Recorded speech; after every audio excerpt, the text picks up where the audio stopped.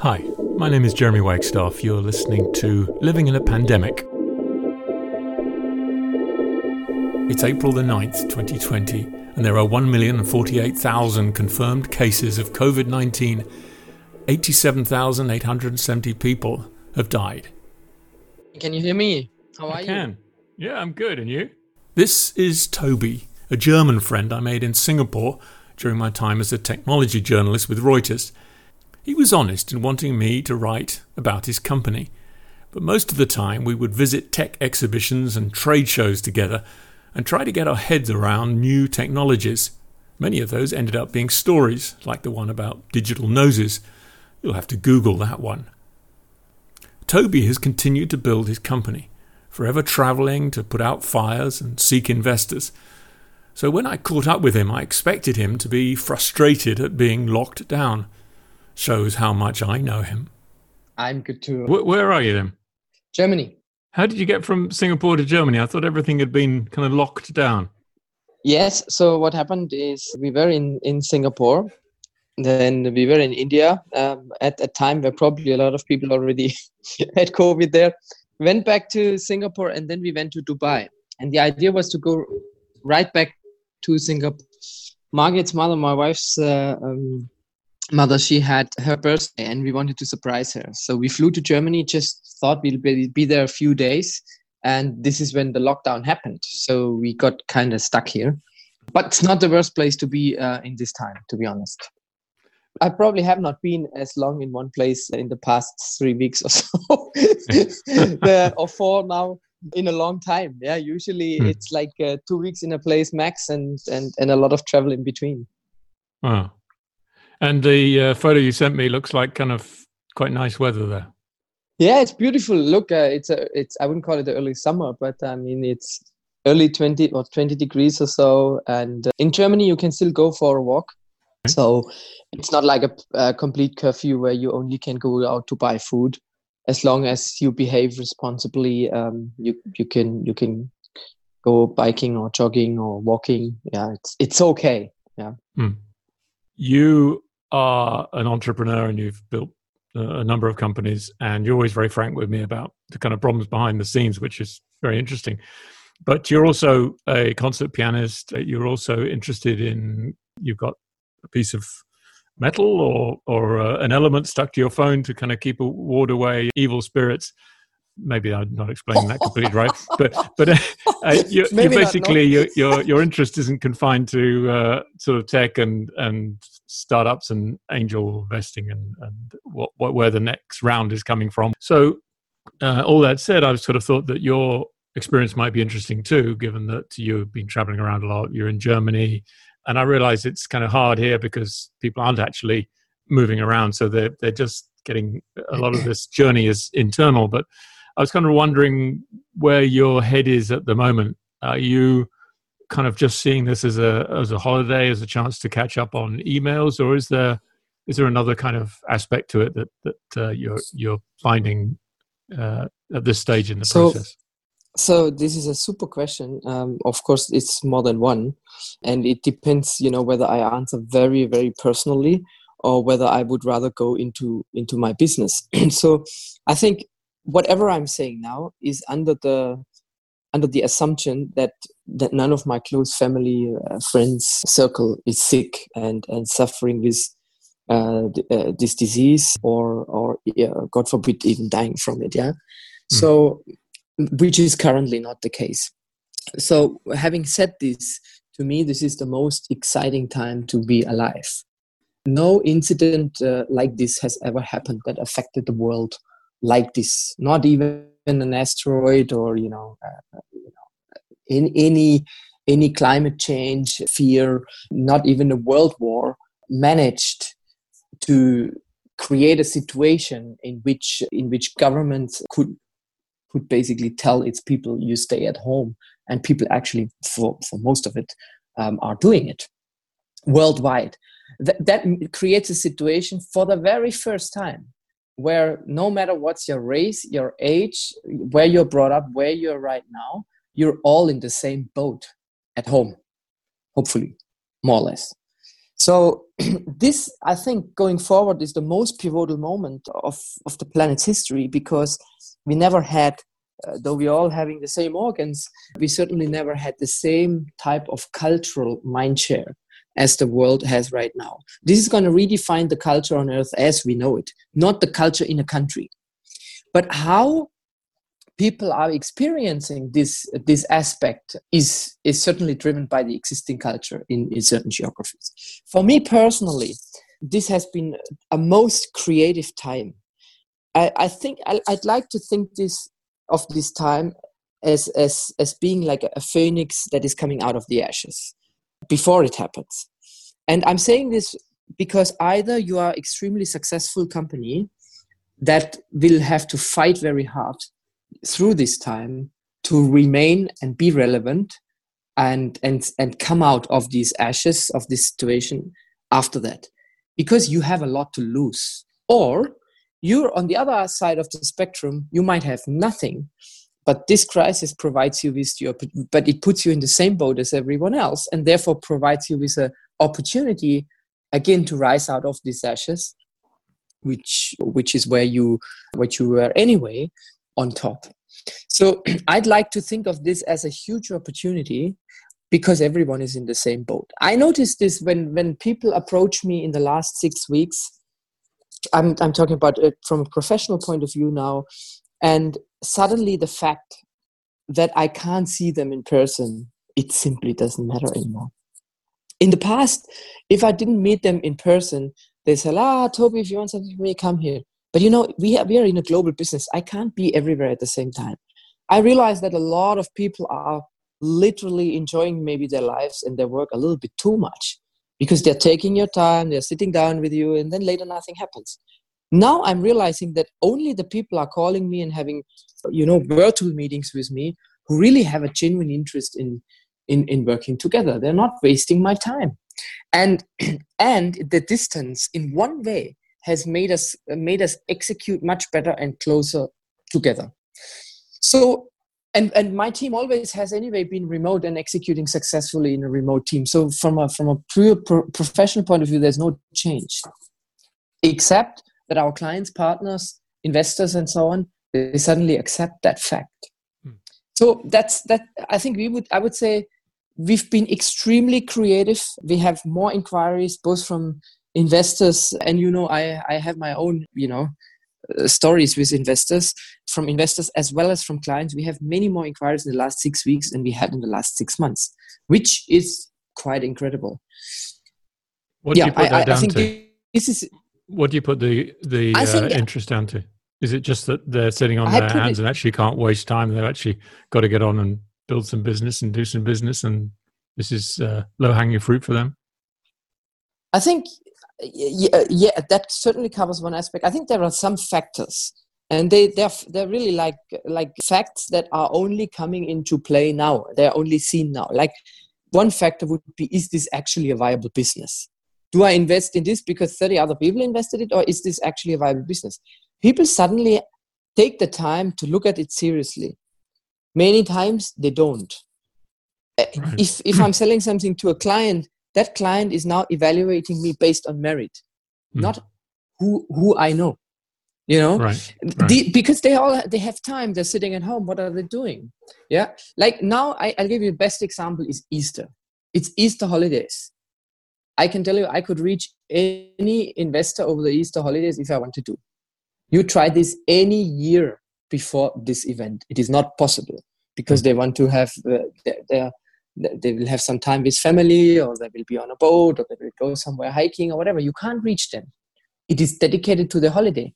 Holiday now for everyone is home. What to do?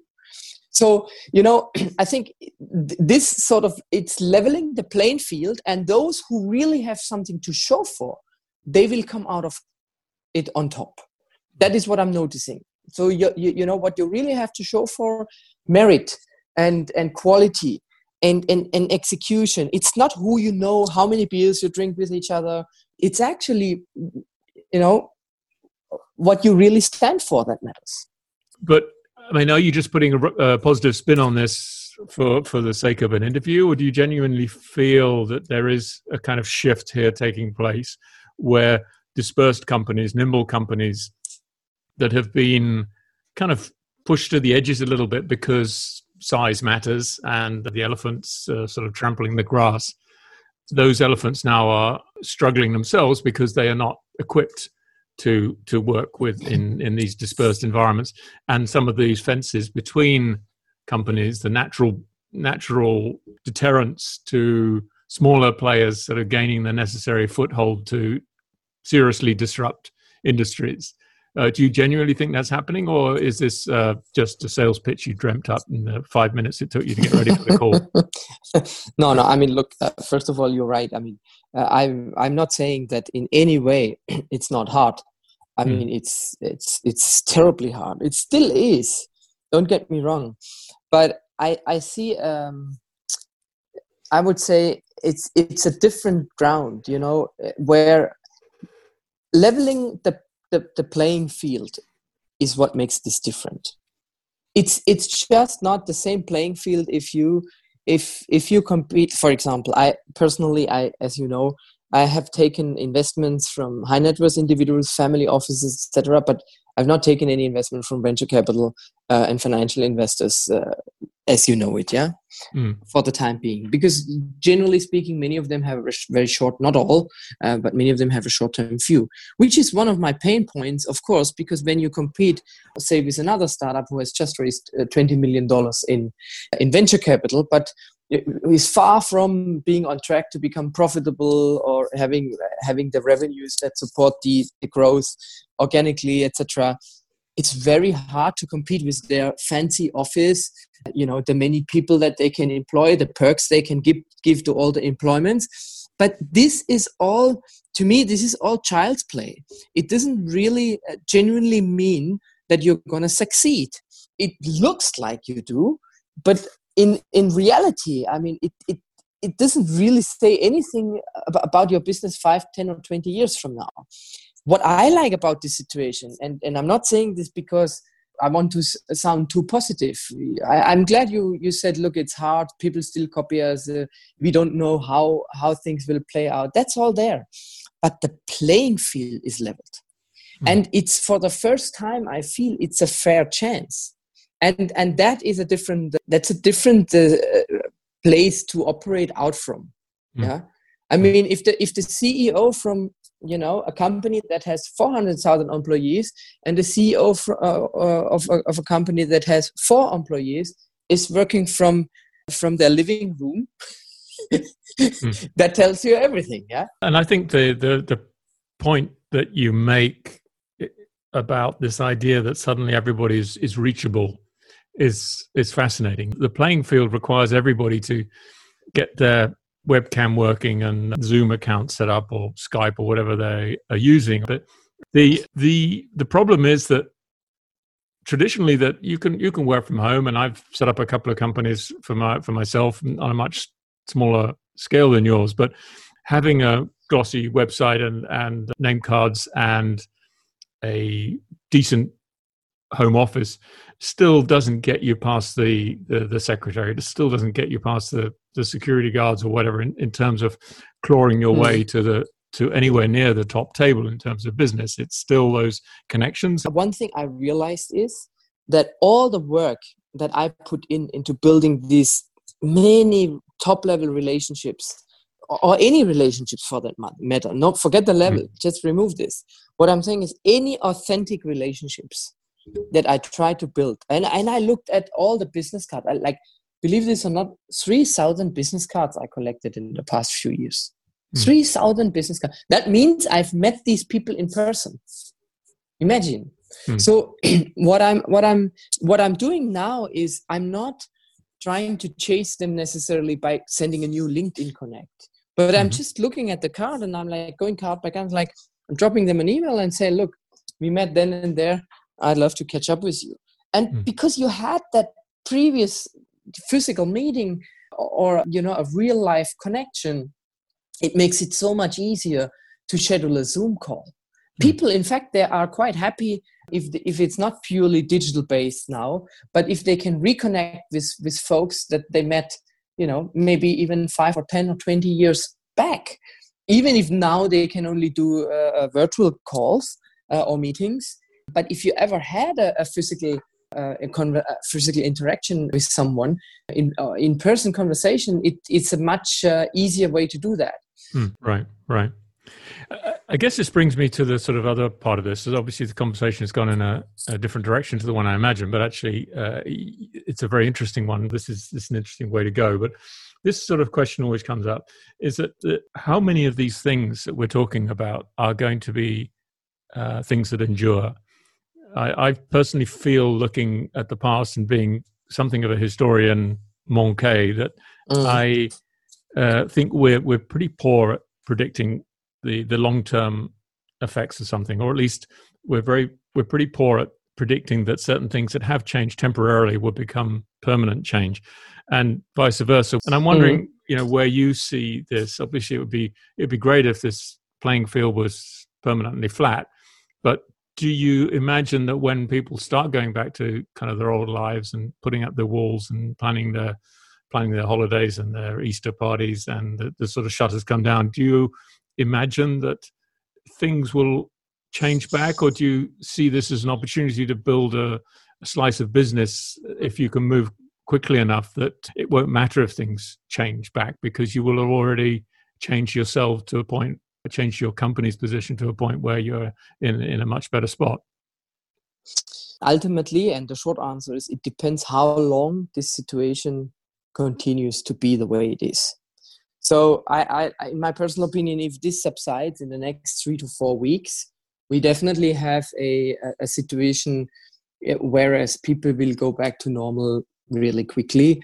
Sure, there will be phenomenal consequences for economies, the planet, business, etc. That will all be there, but people will still continue to hug each other when they meet or shake hands, or there will not be a permanent or semi-permanent change in society because of this. But if you imagine, there is no vaccine found, say, this entire year, and perhaps not even next year. Let's not forget, AIDS is also, HIV is also a virus. Yeah. Do you know a vaccine? I don't. Well, what's the guarantee we're going to find one in the next 12 months? There is no guarantee. There is zero guarantee. It may happen, may not happen, may never happen. What do we know? What I'm trying to say is, the longer this situation persists, the more likely that whatever changes, whether it's a level playing field or whether it is our human society habits, shaking hands, greeting each other, the way we meet, the way we greet, that these things will be more of a permanent, or at least when you talk about history, you are talking hundreds of thousands of years, a semi-permanent change. So it's impossible to say. I do think that, first of all, personally, I don't think this is over in 3 or 4 weeks. I think, until, for example, just the airlines come back to normal, we're probably a year out. And with that in mind, I think there will at least be a memory of this time. And perhaps one day there will be books like, Where Were You When the World Stood Still? Or something like that. And this is the questions that people will then be asking themselves. They will say, where were you when the world stood still? And then these memories come up. And these memories can command a certain respect to keep that playing field level. I'm not saying it will. And by the way, I think there will be some terrible consequences, more than the virus itself, in society, in economy, in the coming months, and people will die out of other causes, not the virus itself, but triggered by the consequences of the virus. That that may change humanity as we know it forever. But if you ask me whether they will go back to normal, I don't think so. And if they ever go back to whatever normal was, they will still have a memory, certainly for the next 2 or 3 generations. Right. Yeah. I couldn't argue with any of that, I think. So I guess the kind of last bit of the conversation is, how are Germans taking this? It looked pretty good for Germany, but it does seem as if the things are creeping back up a little, as they are in Singapore? It's a bit too early to say, Jeremy. I as a person born in Germany, feeling home internationally and having lived through this pretty much in the last few weeks in Singapore, which is my base now, in India and in Dubai, now in Germany, the first phase is like, why the heck do we have to be so arrogant and ignorant and cannot learn from Asia? That was the first phase. I could not believe our leaders wasting that time and wasting that opportunity, not putting measures in place, fully well knowing, reading in the news and having expats there, in Asia, knowing what's going on.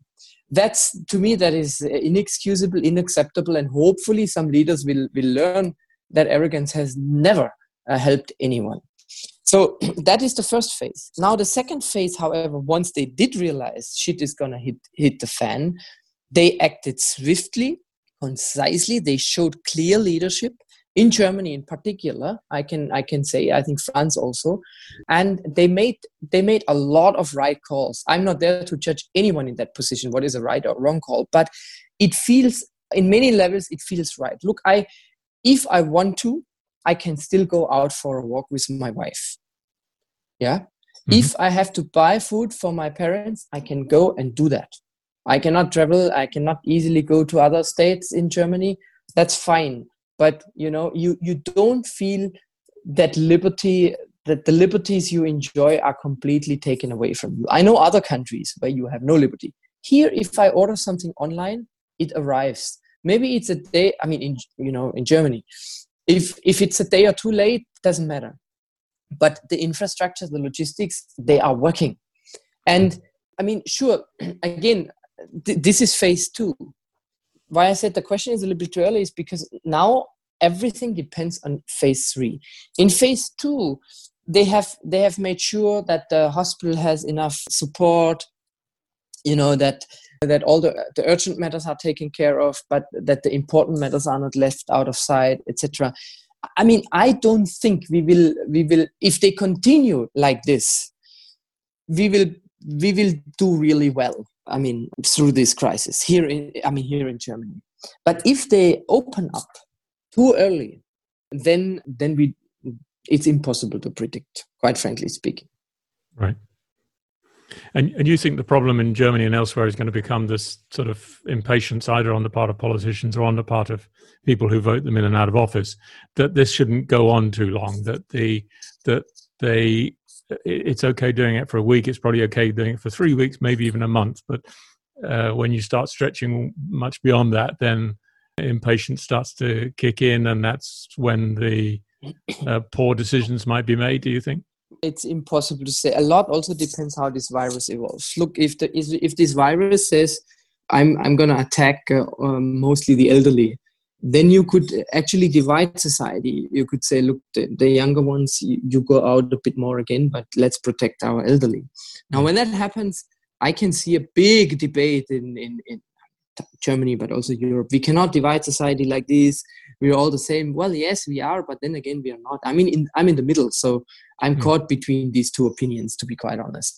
So I don't know, but I think, how long can you uphold this? You will not be able to uphold this situation for months and months. And yet I think it will be impossible to avoid. I think the whole point of doing this is just to reduce the load on the hospitals. As long as a country is able to maintain, because look, I don't think a vaccine will happen in the next 1 year. That's my personal opinion. I don't think we will have a vaccine within the next 1 year. That's my personal opinion. If that is not the case, and we slowly go back to normal, 70 to 80% of the people will get infected anyway. So you have only 2 choices as a government that you can make. You can break it down. I like simple thoughts. You have only 2 choices. 1, delay the inevitable for as long as you can. Number 2, whilst you do so, make sure that you protect your people as much as possible. Means you keep your healthcare system functioning. You try to keep your economy functioning. You can't win. You can only lose less. I think this is what many people don't realize. If you're leading a government these days, you cannot win. You can only lose less. That's Toby from his hillside German retreat. One thing about talking to these people, it's impossible to predict how they're dealing with COVID-19 and how it's affecting them. Of course, things may change if the Grim Reaper gets closer than you'd like him to be. We'll be catching up with Toby, as with all the friends I talk to on this podcast, in a week or so's time. If you have questions for them or for me or comments, you can reach me at pandemic@cleftstick.com. You've been listening to Life in a Pandemic, produced by myself, Jeremy Wagstaff, and Sari Sulasono. If you're not already doing so, please subscribe so you can catch future episodes and find old ones. And if you like it enough, make your feelings known on iTunes or whatever service you're listening to this on. If you'd like to comment or participate, please drop us a line at pandemic@cleftstick.com. My name is Jeremy Wagstaff. Goodbye for now and stay well wherever you are.